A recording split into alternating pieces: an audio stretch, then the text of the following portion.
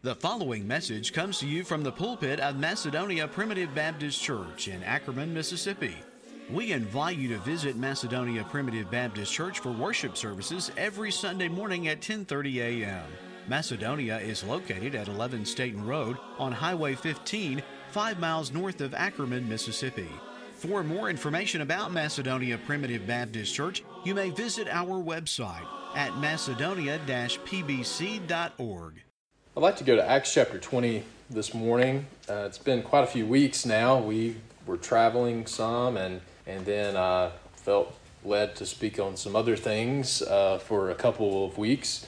Definitely usually don't like this many weeks between a part one and a part two. But I do want to go back to Acts chapter 20 and look at, I guess, what we would consider a part two of repentance and faith. And repentance and faith really leading into radical conversions of the gospel. Okay, so something we've been trying to think about together, hopefully, is what are the hallmarks, what are the identifying attributes of a thriving kingdom? Okay, a thriving kingdom, because we certainly want God's kingdom to grow and come, and not just people be added, but people be multiplied in the kingdom. So one hallmark of a growing and a thriving kingdom is not just people being added. We've looked at that, right? People were added to the church, 3,000 and 5,000. Then there came a time where they weren't just being added, they were being multiplied, and hopefully we've seen some of that pattern. But one glaring example of the amazing testimonies that we see in the book of Acts is radical conversion. So what I mean by that are the kind of testimonies in their life that I was in this horrible, deplorable condition, and Jesus Christ and the power of the gospel and the kingdom came in my life, and now this is who I am now, and I have joy and peace in Jesus Christ. And maybe some of the more dramatic examples, we want to look at some in the book of Acts, but to think about some examples in the life and the ministry of Jesus Christ. Mary Magdalene, right? She had 7 devils, and then the Lord cast out those 7 devils, and then she had an amazing ministry the rest of the time. One of the more dramatic ones, the wild Gadarean, right? I mean, no man can tame him, just a total mess living out there in the tombs. And then Jesus Christ comes and he purges those devils out of his life. And then he wanted to follow him, but he said, no, your calling is not to follow me. It's to go home and tell your family and your friends what great things the Lord has done for you. Now, yes, that would have the radical conversion of the wild Gadarean would have had a tremendous impact on his family and his friends, right? But it would have been a dramatic conversion even to people who didn't know him, right? If they just heard the facts and the circumstances of, like, this is who he used to be, out there just crazy and cutting himself, and no man could tame him. And then, not only is he sitting in his right mind, but he's going and evangelizing and telling people about Jesus, right? And those type of radical conversions are all throughout the book of Acts, all throughout the New Testament.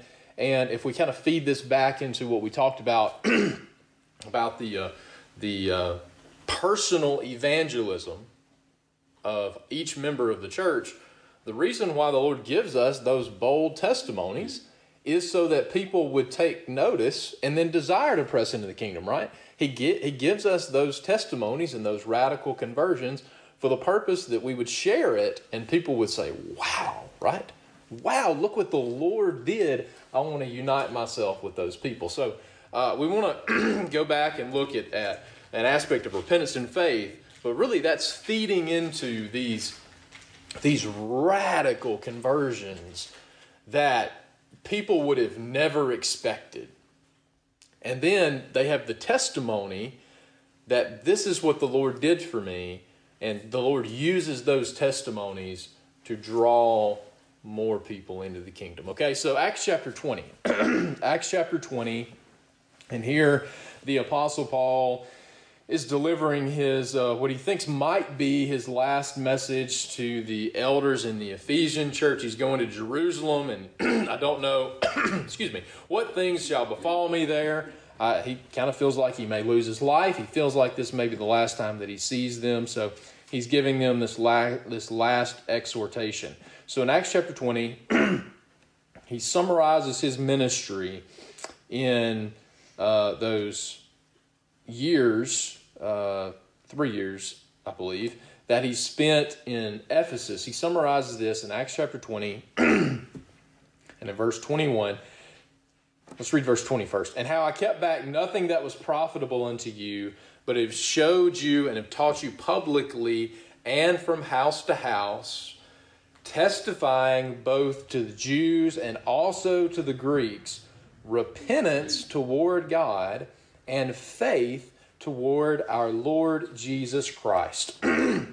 Now, I want to go to Hebrews chapter 6, just to, again, refresh your memory. We talked about some of this last time, but I know it's been a bit since we considered the first half of it. So at the conclusion of Hebrews chapter 5, he's telling these Jews that you should have been maturing in the faith. You should have been progressing more to where you should be able to teach others and not just staying as a babe in Christ. If a baby keeps drinking milk, for 5 or 6 years, there's a major problem if that baby's not progressing on to meat. So he said, look, guys, you should have been progressing. And he says here in verse 1 of chapter 6, therefore, leaving the principles of the doctrine of Christ, let us go unto perfection, to maturity, not laying again the foundation. So what is the foundational building blocks of the kingdom? The bare bones foundational building blocks. Not laying again the foundation of repentance from dead works and of faith toward God. And then those that obviously display repentance from dead works and display faith toward God, that leads right into the doctrine of baptisms, right? The other basic building blocks. And then laying on of hands and the resurrection of the dead and eternal judgment. So the very first two things that the Apostle Paul here says are the foundational building blocks of the kingdom is repentance and faith. Repentance and faith. And as old Baptists, we've been all nervous and terrified of repentance and faith, because especially some of those in the Reform camp have used that as really just a backhanded work salvation. Some people would say that you got to accept Jesus Christ to be saved, and you got to pray the sinner's prayer and all this stuff. And we know that that's not what the Bible teaches. But then someone else would say, well, no, you don't have to. You don't have to pray the sinner's prayer. You just need to place your faith in God. And it's not a work, because faith is a gift of God, right? You're not doing it. So it's not a work that you perform. Well, there's a difference between the indwelling nature of faith that God gives in the soul and then active faith. Active faith is belief, okay? So if you are professing active faith in Christ, that's belief. And anyone that says belief is not a work, I don't know what world they're living in. Belief is hard, right? It takes action.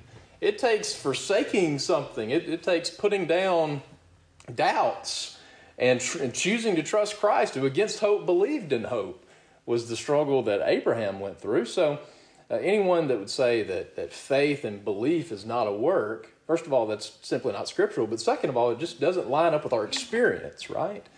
Belief is hard, right?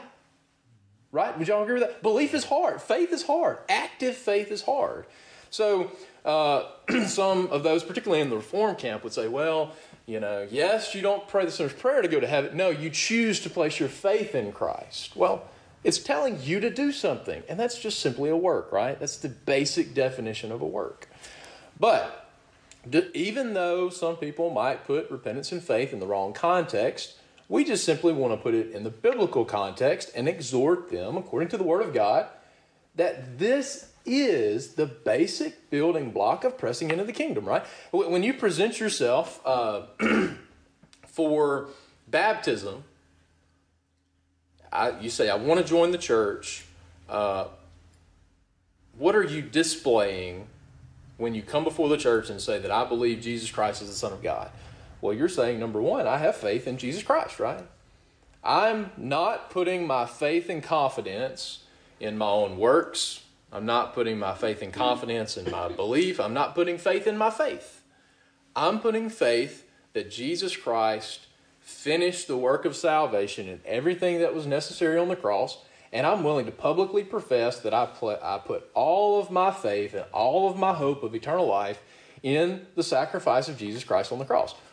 But there's also a change of life that should be associated with that, right? There were some people in John the Baptist's day, the whited sepulchre Pharisees, and he said, you may be presenting yourself for baptism, but I'm not going to baptize you. You need to you live a life that is more indicative of vipers. They call them that, a generation of vipers. You live a life that is closer to vipers than anything. You need to change your manner. You need to bring forth fruits, meet for repentance, right? And we know that we have to protect the integrity of the church, and that's for those that join the church and also that are members of the church, and you have to have accountability in that. We know if someone is just living in open rebellion to the Word of God, we can't allow them to be members of the church and allow that leaven of sin to permeate and leaven the whole lump, right? If someone is living in open homosexuality or open drunkenness or has a real problem or a pending indictment for stealing stuff, I mean, those are things that you need to change your course of life, right? And repentance is not just feeling sorry for something. Repentance implies a 180-degree turn. Like you're going east and you realize, wait a minute, I don't need to be going east. I turn around and I go due west, right? The exact opposite 180-degree turn. And there's a balance here. I've tried to kind of meditate on that. We haven't had to cross that bridge too much, but when someone, let's just say if someone who I know is living in open sin, if they walk down the aisle and say, I believe that Jesus Christ is the Son of God, I'm going to say, praise God that you believe in that. But you know what?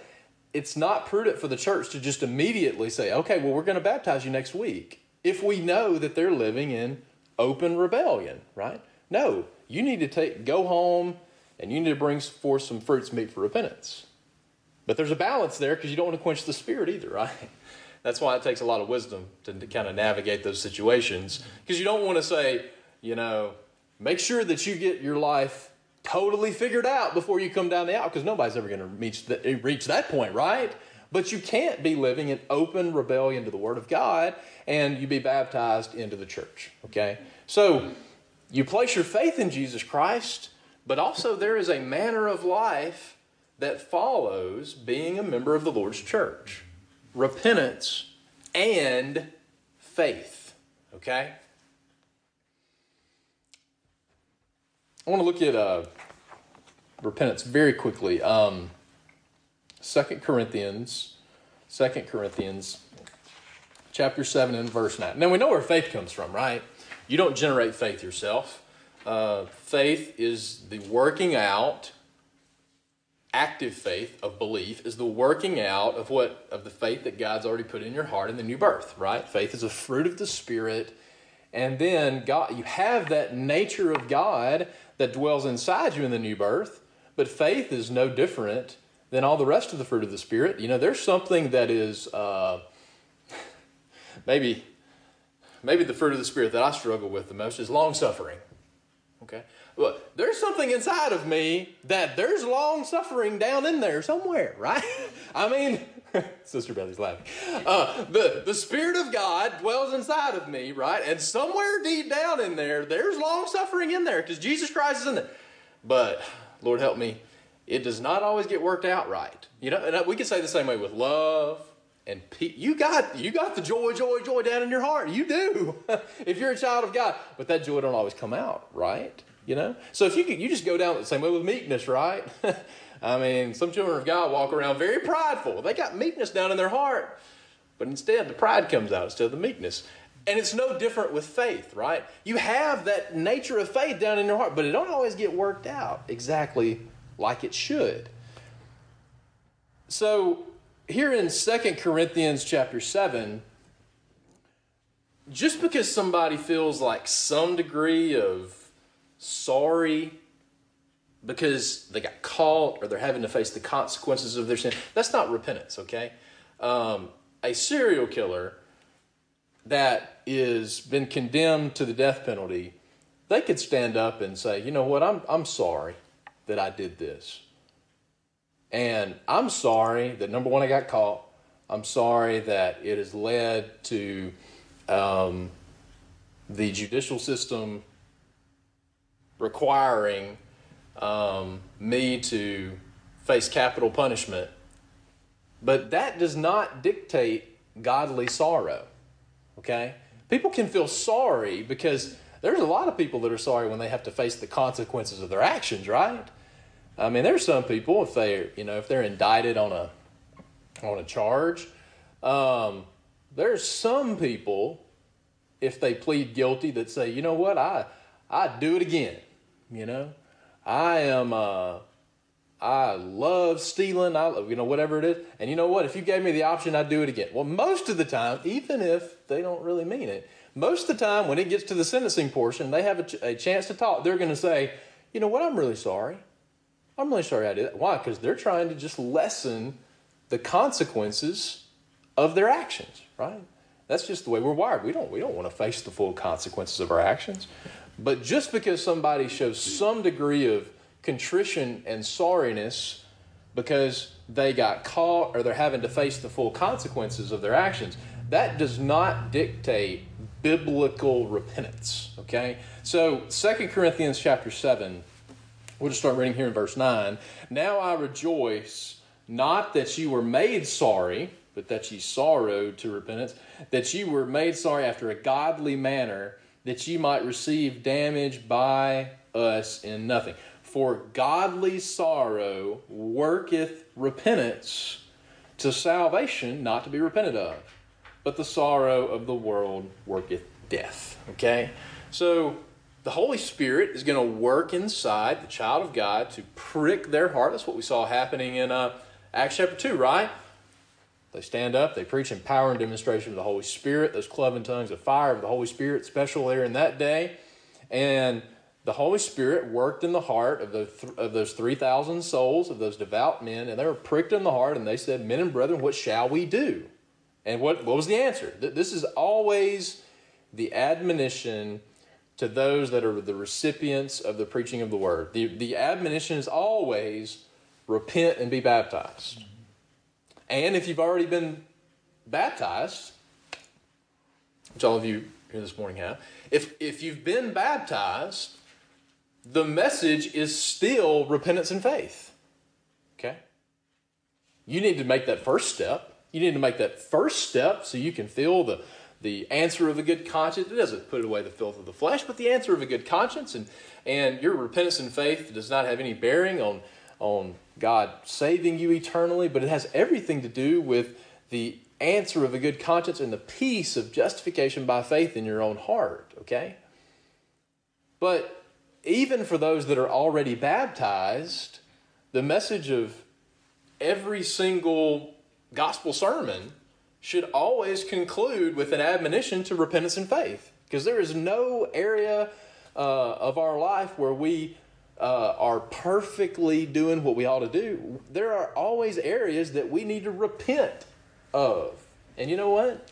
I'm sure you probably struggle with the same thing that I struggle with. My faith is not always as bold as it should be. You struggle with the same struggles that father during the Gospels. Lord, I believe, but Lord, help thou mine unbelief. My faith wavers from time to time, right? So therefore, I need my faith.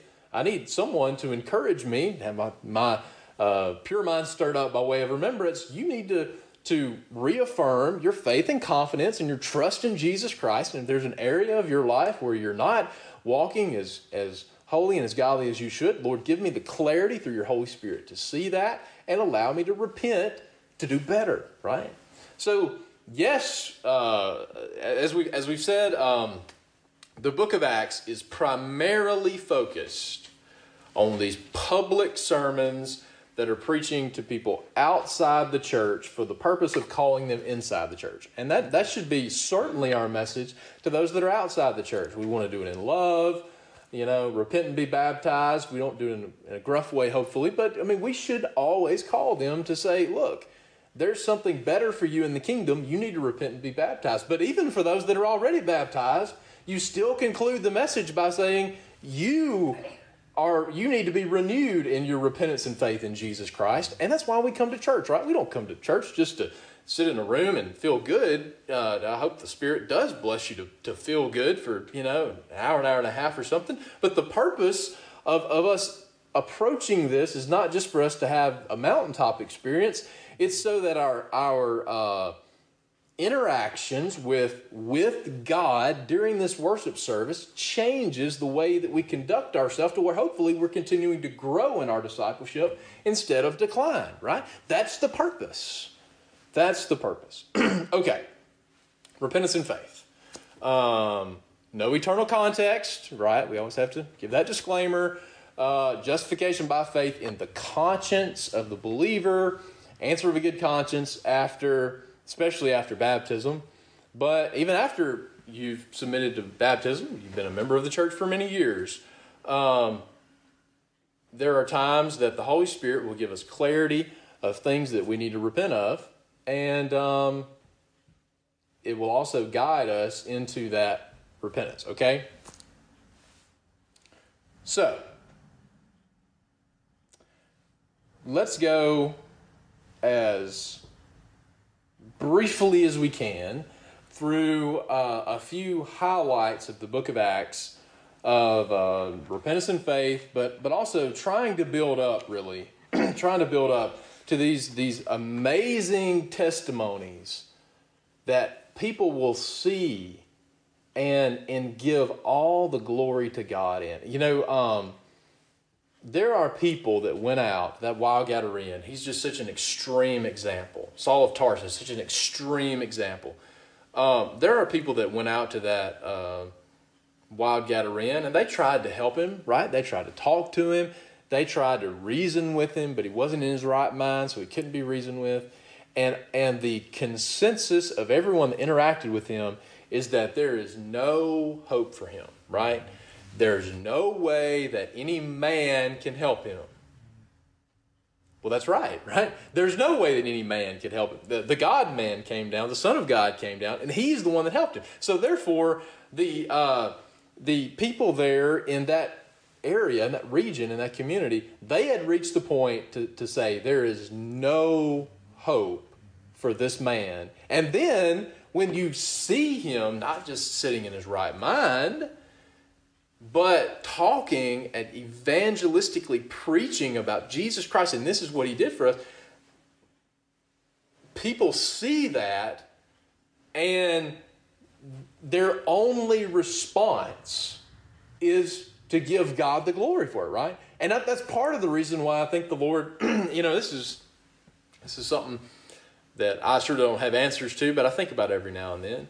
Why is it that the Lord, in his wisdom, when it pleased God to separate me from my mother's womb and call me by his grace, we are born again not by a response that we make a decision and then God regenerates us as a condition or as an effect of a condition we met, but it's by his sovereign will about when he chooses to regenerate someone, right? So in my mind, it would make a lot of sense for everyone to be regenerated in the mother's womb, right? Why would God delay? And remember, his ways are higher than our ways. His thoughts are higher than our thoughts. But in my thoughts, it would make sense for every child of God to come out of the womb, regenerated. And we don't know the reason for that, but we do know a couple examples of, number one, Saul of Tarsus, and then number two, the thief on the cross, right? Now, God's not the author of sin. He didn't condone any of the actions that they performed, but he allowed them to go down a manner of a sinful life for a period of time to where people would look at their testimony and say, you know what? They didn't choose this themselves. The manner of their life is so condemning that there's no way that they would have chosen to follow Christ. And it just shows the power and the sovereignty of God in immediate Holy Spirit regeneration, right? But in my mind, why would you ever give them that kind of latitude to live a just unregenerate life? Why would you not born people again, everyone, at a very early age, or maybe even in the womb? Well, we can't speak to that, right? That's in the Lord's will, and His ways are higher than our ways, and His wisdom we can't understand.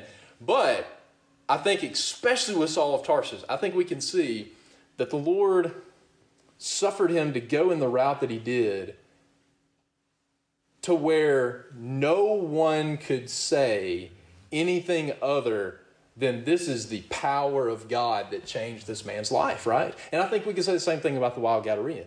He allowed them to get into such a bad spot, and then when he changed their life, it wasn't solely for the purpose of their benefit, is that there would be this amazing testimony of the power of God and the power of the Holy Spirit in converting His children. So people would see that and say, this has to be of God, right?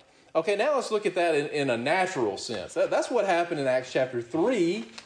Obviously this is a spiritual kingdom, but the Lord teaches us lessons in the spiritual kingdom with natural examples sometime.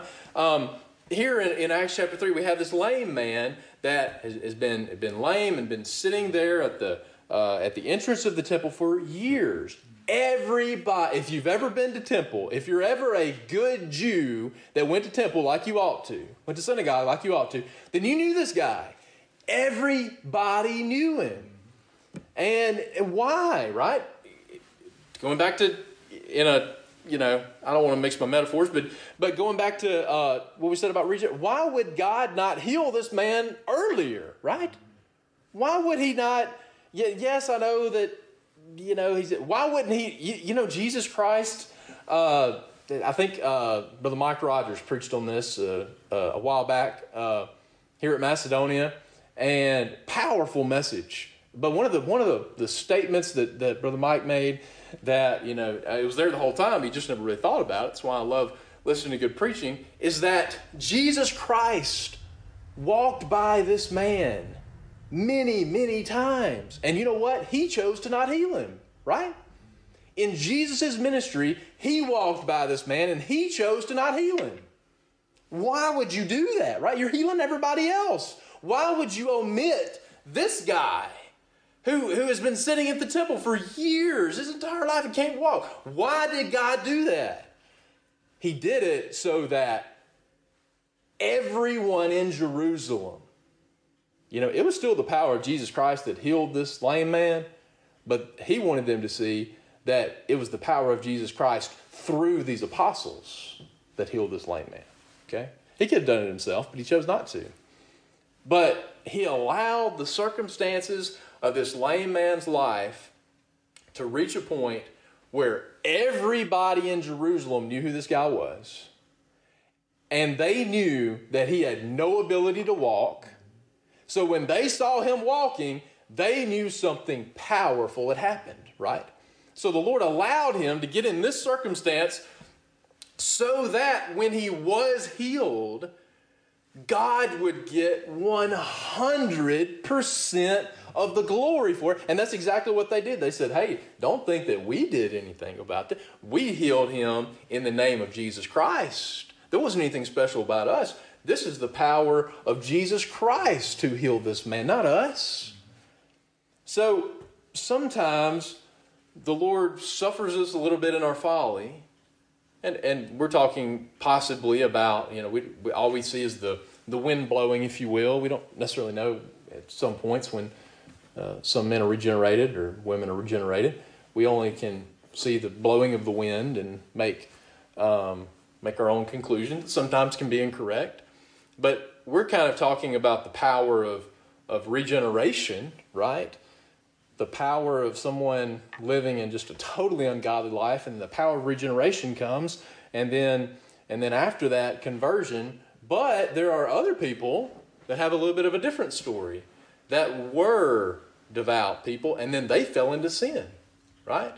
They did join the church. They did love the Lord. They were born again at an early age, but they fell into, as is so prone in the teenage years, they fell into alcohol. They fell into drugs. They fell into sexual promiscuity, and they were down in the depths of the pig pen, right? They were down in the depths of the pig pen, and then when they're drawn back to the Father's house through faith and repentance, now they have a testimony to say, it's by the power of God that I am where I am today, right? Or more appropriately, as Paul said, it's by the grace of God that I am what. It's totally by the unmerited favor of God that I am who I am, right? And God gives his people those testimonies so that people could see that and be attracted and drawn to the kingdom, okay? So this lame man here has been lame for many years, and Jesus has passed by him. He chose not to heal him at that time. You know, something I've really learned about God's will. I say that. I don't even have authority to even speak about learning or knowing God's will. But something I've seen is that many times it's not necessarily about the outcome, it's about the timing. Okay? What I mean by that is it was God's will for this man to be healed, right? But he waited until the exact right time according to his will and his purpose, right? Many times the outcome is what we desire, but you know, God answers every prayer. Yes, no, and not now, right? Well, sometimes we don't understand why the not now is. Why? If this is the outcome that I desire, well, in my mind, I think this is a really good time, Lord. Can you go ahead and put your rubber stamp on my plan that I have drafted for you? Well, you know what? That outcome may be the right outcome, but it may not be the right time yet. Okay? Well, this was the exact right time because this was right after the day of Pentecost. These people had seen the power of God move there in the temple. They saw 3,000 people join the church. And now all of a sudden this lame man is walking and leaping and praising God. And what's his testimony about how he got healed? He didn't go to the doctor. He didn't get some new medicine. He says, I don't know who these guys are, but they said in the name of Jesus, rise up and walk. And then the people just gravitate over to Peter. And then he preaches this powerful message in Acts chapter 3. And you don't know how he concludes the message? Once he finally got his audience, what'd he say? Repent. Repent and be baptized. And then 5,000 men were added to the church. Yay and amen, right? Okay, let's go. We talked a little bit last time about Acts chapter 6. The widows are being neglected. They appoint the deacons. They have the full-time ministry, give ourselves continually to prayer to the ministry of the word. And when they did that, when they had the right disposition of that, the word of God, this is Acts chapter 6 and verse 7, the word of God increased and the number of the disciples multiplied in Jerusalem greatly, and a great company of the priests were obedient to the faith. Okay? You know, men who were, today's context, they're ordained men in other denominations. They were converted to be drawn into the kingdom. You know, the apostles can't take credit for that, right? Now they preach it and they should minister to them and they should go line by line and precept upon precept and say, this is what the Bible says. This is, you know, this verse and this verse. Let's match it with this and let's discern it rightly. But they can't take credit for these natural born with high positions of authority and no doubt financial compensation that goes along with that, and they're willing to give all that up for these little band of misfits and be cast out of the synagogue, right? They can't take credit for that. The Lord gave these powerful conversions as a testimony to the power of the kingdom, okay?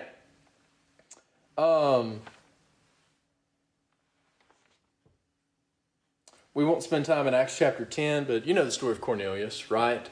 The centurion in Caesarea Philippi, and he was already a devout man, but he did not have the knowledge that he needed. And then Peter is led by the Holy Spirit to preach to him And when he arrives, he says, "Of a truth, I perceive that God is no respecter of persons, but in every nation he that feareth him and worketh righteousness is accepted with him."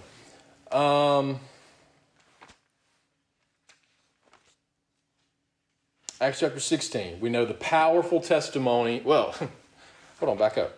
I skipped Saul of Tarsus, right? Acts chapter 9. Acts chapter 9. The most powerful example of immediate Holy Spirit regeneration, that Saul is going to Damascus with letters to threaten them and to throw them in prison and the members of the church. And then God, Jesus Christ, appears to him directly and personally on the road to Damascus. He calls him by name. We are born again by the voice of the Son of God, and all of the sheep of God will know him because he knows them by name, and he calls them by name. And when he regenerates you, whatever your name, he called him Saul here, by the way. Is David Matthew Wise written on the Lamb's Book of Life? I don't know. There's some references to new names and things like that. I don't necessarily know, but he knows them all by name. Whatever the name is, he calls them directly by name. And in this instance, there were other people with him. There were other people with him that were on the road traveling with him. So he calls Saul by name. And this is when he was regenerated. And Jesus did not come to him and say, "I have offered salvation to you. I love the whole world. I love you. And if you just give me your heart, I'll be happy to regenerate you." He was consumed. He was overpowered. And he immediately said, "Who art thou, Lord?" He immediately denoted that you are my Kyrios Lord, which means master. I don't even know who you are at this moment. He introduces himself as Jesus, but before that, he doesn't even know who this is. But he says, "I don't know your name, but I know you are my authority. You are my master." And then Jesus says, "I'm Jesus. This is my name." Which is the kind of Abba Father knowledge that every child of God has, that they shall know the Lord from the least to the greatest. Well, right there, Saul of Tarsus, he knew the Lord. "Who art thou, Lord?" Well, he didn't know Jesus' name yet. And then Jesus says, "I'm Jesus, whom thou persecutest. Is it hard for thee to kick against the pricks?" And then he said, "Lord," okay, now I know. If anyone has the ability, because of their own stubbornness, to reject the sovereignty of God in regeneration, who do you think would you put at the top of the list that would opt out of eternal salvation? If it's up to you, who do you think is the principal example of someone, when he found out this was Jesus, there is no one that's a better example than Saul of Tarsus, who in his wicked, reprobate state would say, "You know what? Thank you for offering eternal salvation, Jesus Christ, but I'm happy where I'm at. I'm going to pass." Well, that's not what he said, right? No, he was immediate. The nature of his soul was immediately changed from that stony heart to a fleshly heart. And now all of a sudden he is conforming to the will of Jesus, who a couple seconds ago in his soul he hated. Okay? Now, we know the rest of the story. He goes home. He goes to Damascus, 3 days, blind, not eating anything. And every time, we talked about this some when we talked about personal evangelism and our testimony. We should give a testimony to others about the power of God in our life. When Saul of Tarsus when Paul was consistently brought before all these different trials, before leaders and kings and all this stuff, what he typically did was not give an exposition of some verse. What he typically did was recount his experience, right? This is who I was. I was going and compelling them to blaspheme. But then Jesus Christ appeared to me on the road to Damascus, and he changed my life. He gave Saul this testimony, and then everywhere that he was elevated to give an opportunity, he told what the Lord had done for him.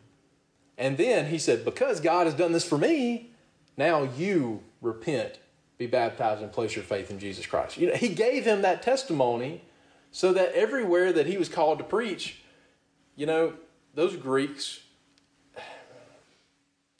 Paul said to the Jew, I became as a Jew so I could save some. To the Greeks, I want to talk the language of the people and meet them where they are. I'm not compromising anything. But you want to know what he did to everybody? He told them about the sovereignty of God in his testimony of regeneration. Now, in his wisdom and his amazing intellect, he would take a little bit of a different route with the Jews, right? He'd focus on the law and kind of what he does in Hebrews. And then with the Greeks, he'd kind of use the Greek poets and try to meet them where they're at to try to draw them in. But what he told everybody was the power of my radical conversion. This is who I was. This is who I am. And the only difference is that Jesus Christ appeared to me on the road to Damascus.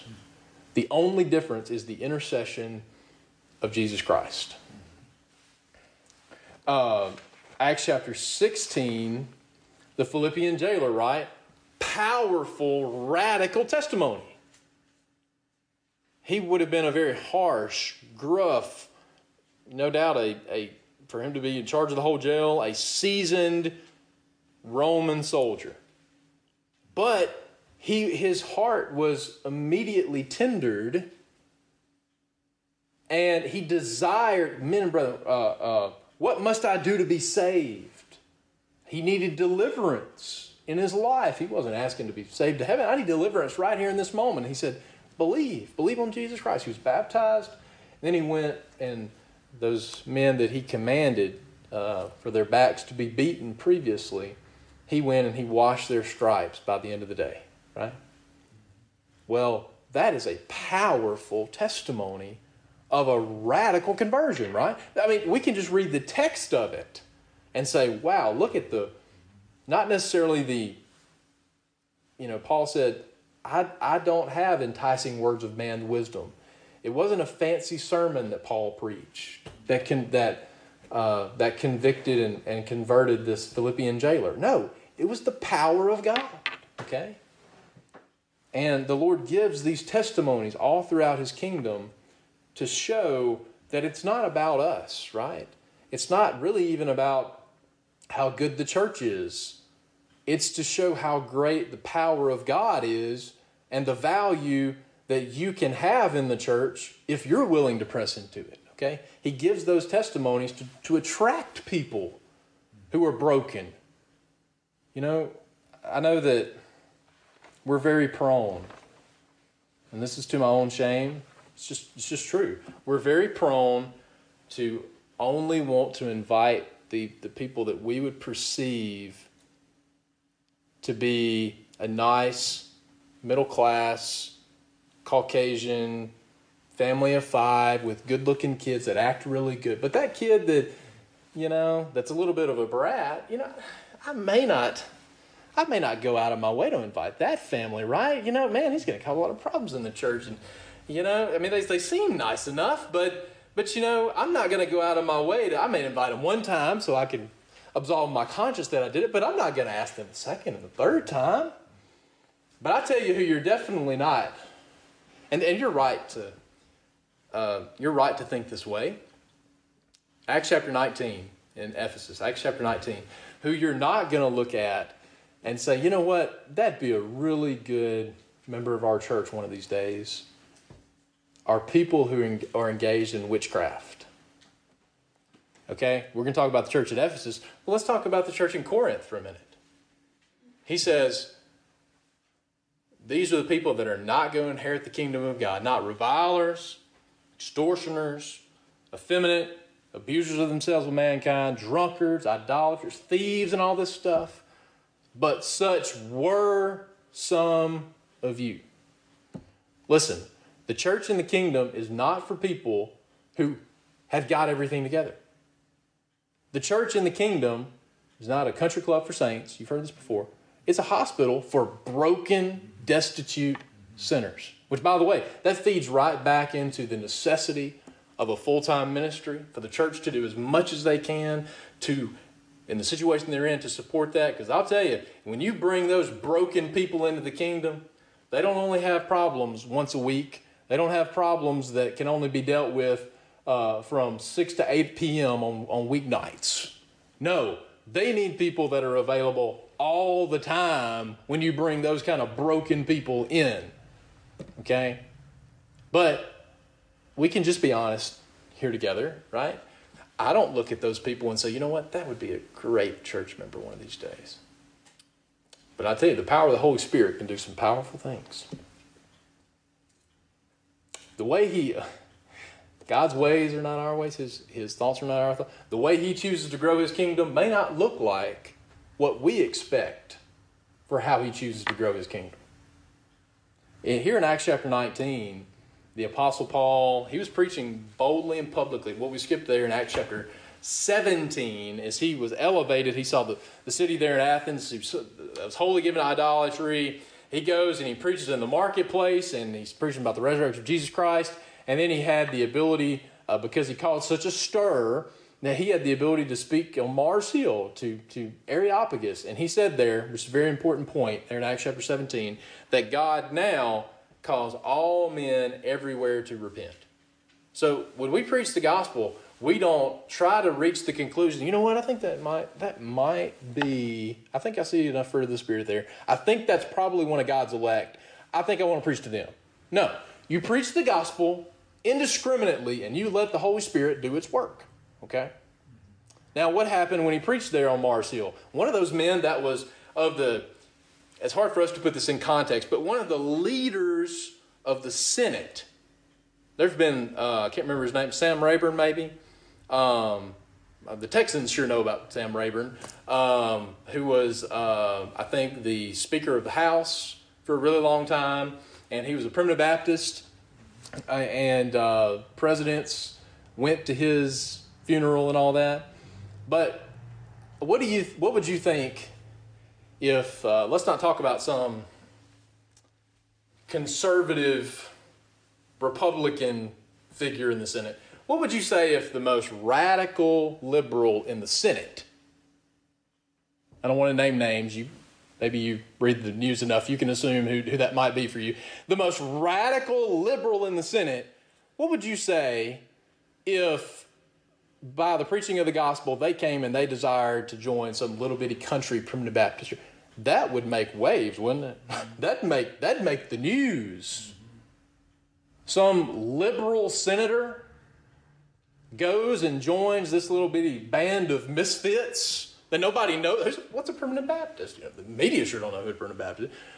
Our friends don't know who a Primitive Baptist is. The media sure doesn't, right? So if that ever happened, it would be headline news.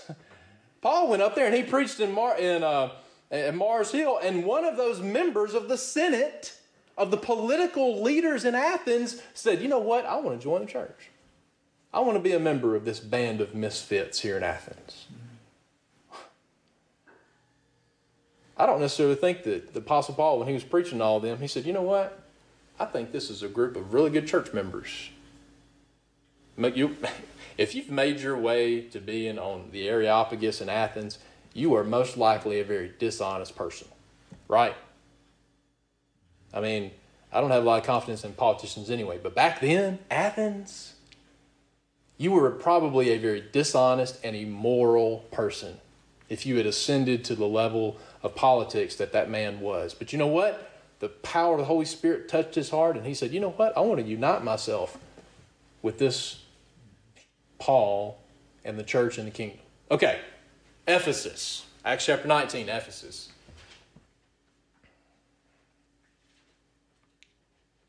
Verse 17. This was known to all the Jews and the Greeks, also the dwelling at Ephesus. And fear fell on them all, and the name of the Lord Jesus was magnified, and many that believed came and confessed and showed their deeds. And many of them also which used curious arts brought their books together and burned them before all men, and they counted the price of them and found it to be 50,000 pieces of silver. So mightily grew the word of God and prevailed. And the conversion rates change all the time. As an accountant, I tried to get a good number of, that's a lot of money. Okay, 50,000 pieces of silver is a lot of money. And if I was counseling them, I'd say, you know what, guys, let's not burn them. Let's just sell them, right? We can feed a lot of widows with this money.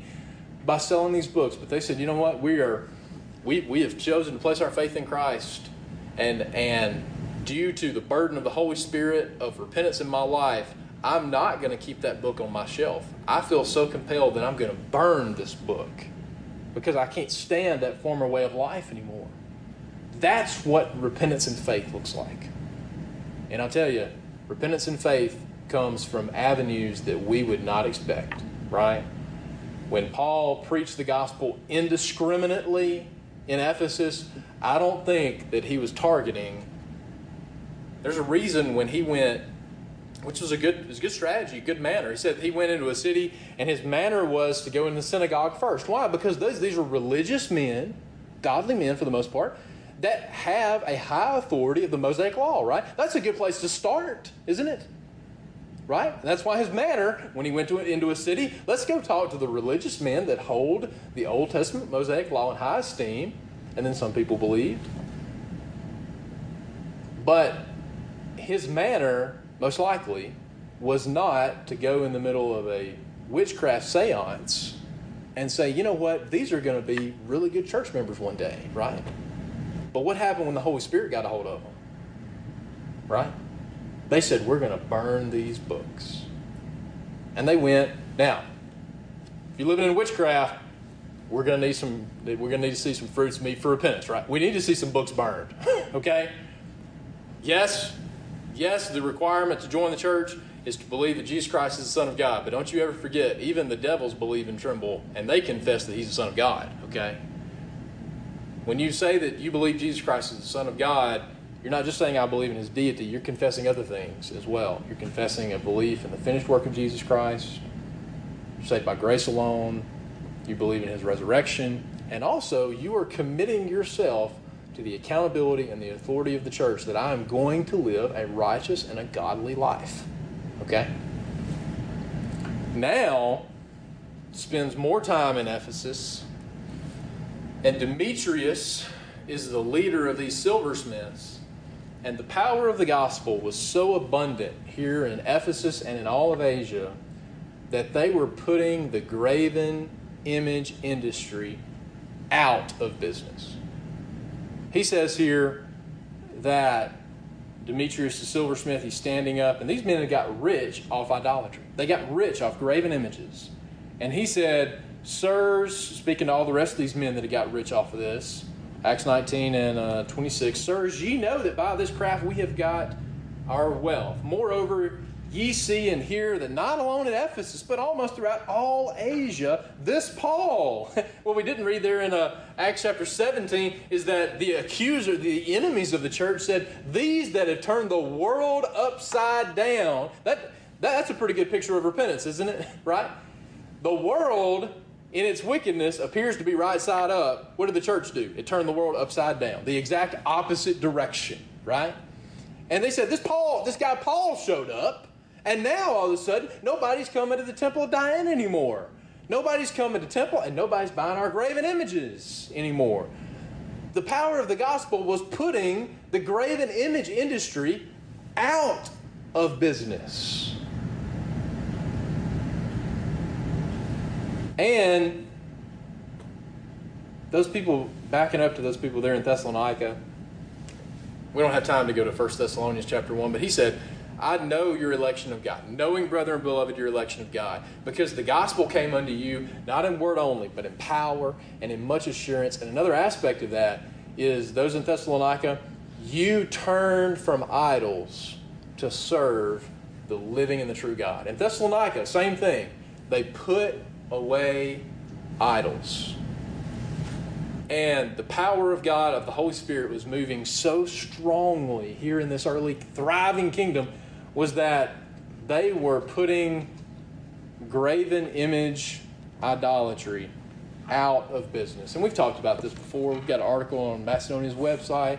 Revival is called A Radical Repentance. We've talked about this before. But think about how many industries, if just the children of God, the unregenerate are always going to be the unregenerate, okay? But if just the children of God followed the conviction of the Holy Spirit, how many ungodly industries would be put out of business? Right? That's what I call radical repentance, radical conversions.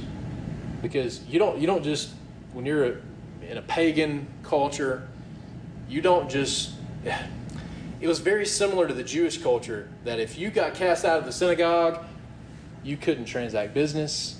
You lost your business if you had one. That's the same type of pressure that they put on the people in these Gentile cities, that if you rejected the temple of Diana, it was just as severe as you being cast out of the synagogue. Okay? So I'm willing to give all that up for the kingdom. For the kingdom.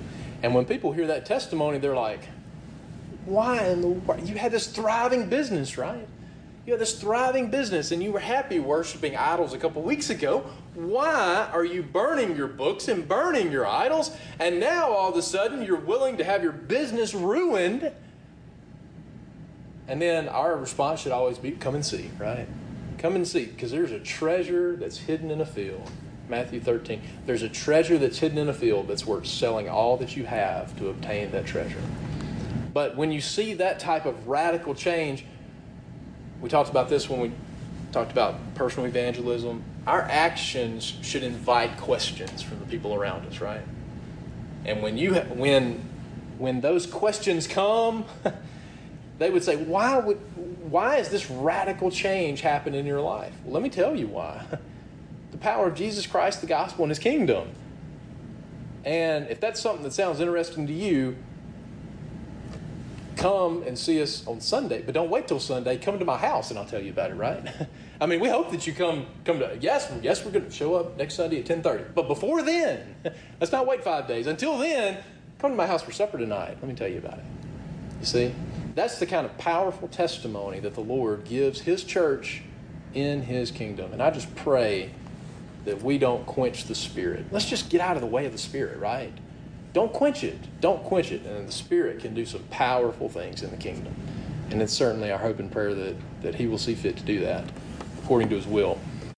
We thank you for listening to today's message and invite you to visit Macedonia Primitive Baptist Church for worship services every Sunday morning at 10:30 a.m. Macedonia is located at 11 Staten Road on Highway 15, 5 miles north of Ackerman, Mississippi. For further information about Macedonia Primitive Baptist Church, you may visit our website at macedonia-pbc.org.